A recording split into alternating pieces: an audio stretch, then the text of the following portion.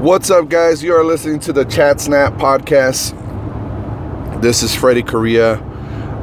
In this podcast, you could only hear it on the Thanks for the Invite podcast network, which is produced by this guy named Freddie Correa. Hey, guys. I want to thank you so much for all the feedback on TFTI's episodes. You guys, shout out to Justin Ruff, Lupe for taking screenshots, Token Brother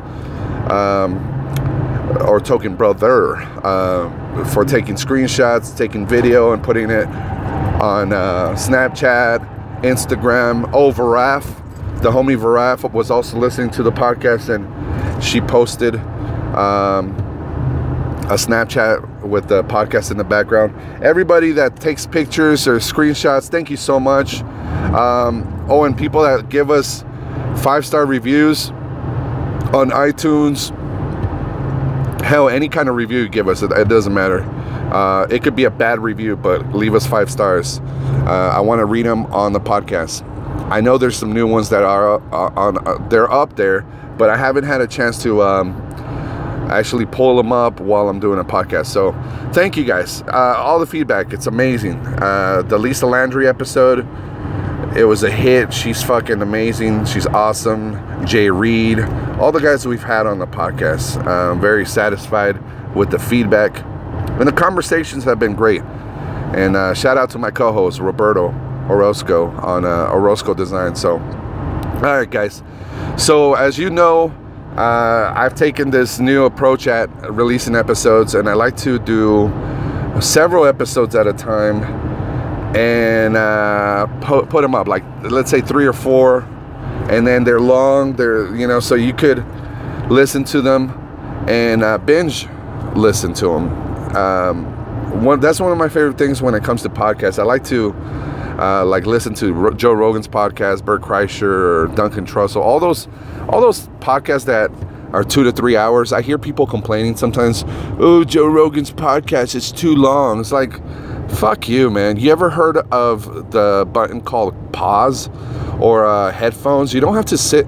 You could take it wherever you want. You don't. And on top of that, you don't have to listen. I don't listen to a whole episode of Joe Rogan in one sitting unless I'm on an airplane or I'm on a long drive. I like to hit pause and then come back to it. And what's cool is that I look forward to coming back to it and to listen to the podcast. Some people like just short episodes of whatever podcast they listen to. And I enjoy short episodes. That's why I do the Chat Snap, But that doesn't necessarily mean I'm going to stick to just the short format. So yeah, that's, it kind of reminds me of when I was a kid in high school or middle school. And I don't know if you guys remember, but when a teacher would bring in a movie, that was my favorite because I love watching movies. What kid doesn't, right? You go to school and they're always teaching you lectures and shit. And when they bring in a movie to kind of help what they're teaching or to kind of give you a break from all the book work and stuff, it's like a nice treat, especially in history class. My favorite subject was history. So when my teacher would bring in a movie, it was like icing on the cake. There was a section of American history where they were teaching us of the civil rights. And they were playing, my teacher was really cool. I think his name was Mr. Hershey or Mr. Hirsch, something like that. It was in Clinton Middle School up in Reno, Nevada. And he was one of those cool teachers that kind of like Boy Meets World. Remember the teacher on that show? He was like a really cool, hip teacher, young at heart. He could relate to the students. Probably the kind of teacher that would have sex with a student. But he was really cool, man. There was this one time, this one kid was acting up in school and he was trying to fight this other kid, and he fucking clotheslined him, and the kid fell down, but he used it. Then the kid tried to fucking sue him and his parents, but we all were on the teacher's side because this kid was a bully. and he clotheslined him, but it was really like the kid ran into his arm. So it was more like the teacher was just trying to stop him, but he didn't use force against him. It was more like, you remember like Bart Simpson when he was like, I'm gonna punch right here in the air, Lisa, and if you get in the way, you ran into my fist, you know, kind of like that. The kid ran into his arm. So anyway, he was a really cool teacher, and he would bring in movies. And one of my favorite things was when, you know, our periods, there were only, you know, periods, I don't know, in whatever country you're in, it means like your section, like in middle school you have like 7 classes, in high school as well, or 8 classes, 8 different periods where they're like 40 minutes each. In some cases there were like 70 minutes and only 4 periods a day. So anyway, you do all these different classes, math, English, science, French class, whatever you have. Well, this particular history class in school I was in, the periods were only about 45 minutes. So I knew that when we would watch movies with Mr. Hirsch, I'm just gonna call him Mr. Hirsch, we were not gonna finish the movie. So the cool thing was that the next day I would be like, fuck, you know, I like history class, but, you know, I was like, I'm not feeling school today. But I would be like, you know, fuck, I don't want to go to science class, I don't want to go to math, English. But there was always that class, history class, I would look forward to. I'd be like, oh, but we're gonna finish watching Planet of the Apes or Star Trek, you know, with Mr. Hirsch. And that's the kind of teacher he was. He would play some awesome shows or movies that had something to do with the you know, the fucking, I'm running out of, I'm always running out of words. I don't even know what I'm trying to say here. Like, what's the word? The subject. There we go. Fuck. Think, Danny. Come on. All right. Danny is my first name, by the way. So the subject that he was teaching, for example, when he was teaching segregation or the civil rights movement in the 70s and 60s, he brought in Planet of the Apes to teach us about like a different view of like, what if humans were being segregated and looked at as weird and all that. And he told us, you know, that's what white people were doing to black people. You know, when they were looking at fucking Charlton Heston in a cage, and they're like, don't touch that human and this and that. Like, it was a really cool science fiction movie that depicted kind of what the fuck was going on with our timeline at the moment, you know, and it showed a lot. And like, oh, he brought in this episode of Star Trek. I think this might have been the time I started getting into Star Trek. But he brought in this cool episode of Star Trek where there was a group of aliens that had half of their face painted white and half was black. And some of these aliens, the right side was white and the left side was black. And then there was another group that the left side was white and the right side was white or black. Fuck, I don't even know what, but you know what I mean. It was like the opposite of each other. So these two group of aliens, they fucking hated each other, man. They were racist against each other, and they didn't realize that they were the same kind. I don't remember all the details, but you might be able to find it, that episode of Star Trek. But to get back to the point, that's one of the things I love about long podcasts, is that you get to pause it. Just like in school, we would go home, and then the next day you look forward to coming back to it. So I guess that's my way of justifying long episodes. A recent guest on the podcast told me, hey man, your episodes are, you know, they're really long, and the intro was way too long.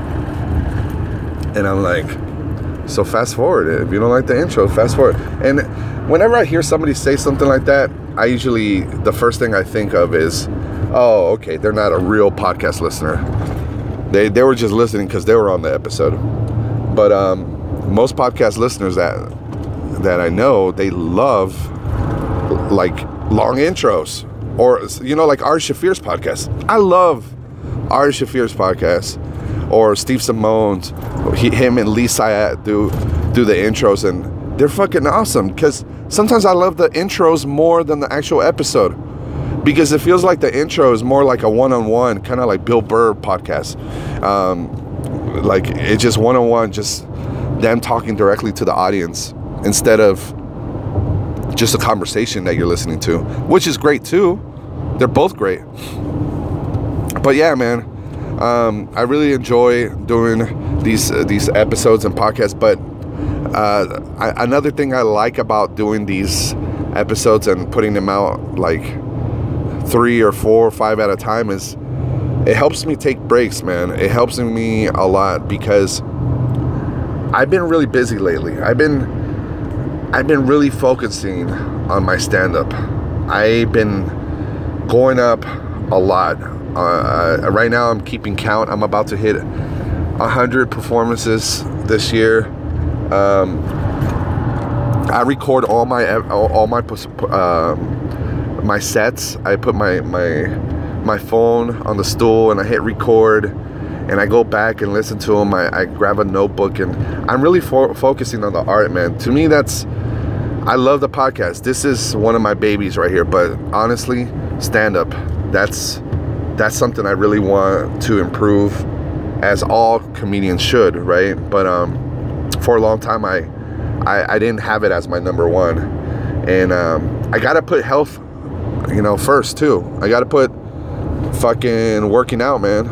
I've been doing a lot of progress since March. I've been doing great.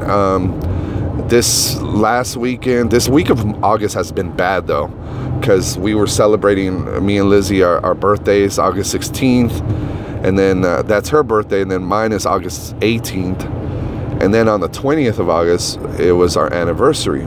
So we went to San Francisco, the Bay Area. We shout out to my brother Chris Doran. Got to do some shows out there. He's been on the podcast a while back. I didn't want to hit him up this time because we're on a little vacation. It's limited of time. I didn't want to bring all the podcast equipment, and frankly, I don't like bugging people, especially when I know they're not really into doing podcasts. So I got to hang out with him and learned a lot from him. He's a headliner out there. He travels around. He opens for Felipe Esparza a lot. You might have heard him or Rodrigo Torres do impersonations of Chris Doran. He's one of those guys that opens for Felipe, and he's always working hard, man. And he's just an awesome dude. He let us crash at his place in the Bay Area, and he had me do a really cool show in San Francisco in a basement. It was so fucking awesome, man. I've never done first of all, I never done a comedy show in a basement other than Reno Tahoe Comedy Club, but that's a club. This was a fucking room in a basement, like a long room with chairs that didn't even match each other. Like, it was just fucking awesome. Dark, just one light in the front, and they had a cooler, so everybody, it was bring your own beer.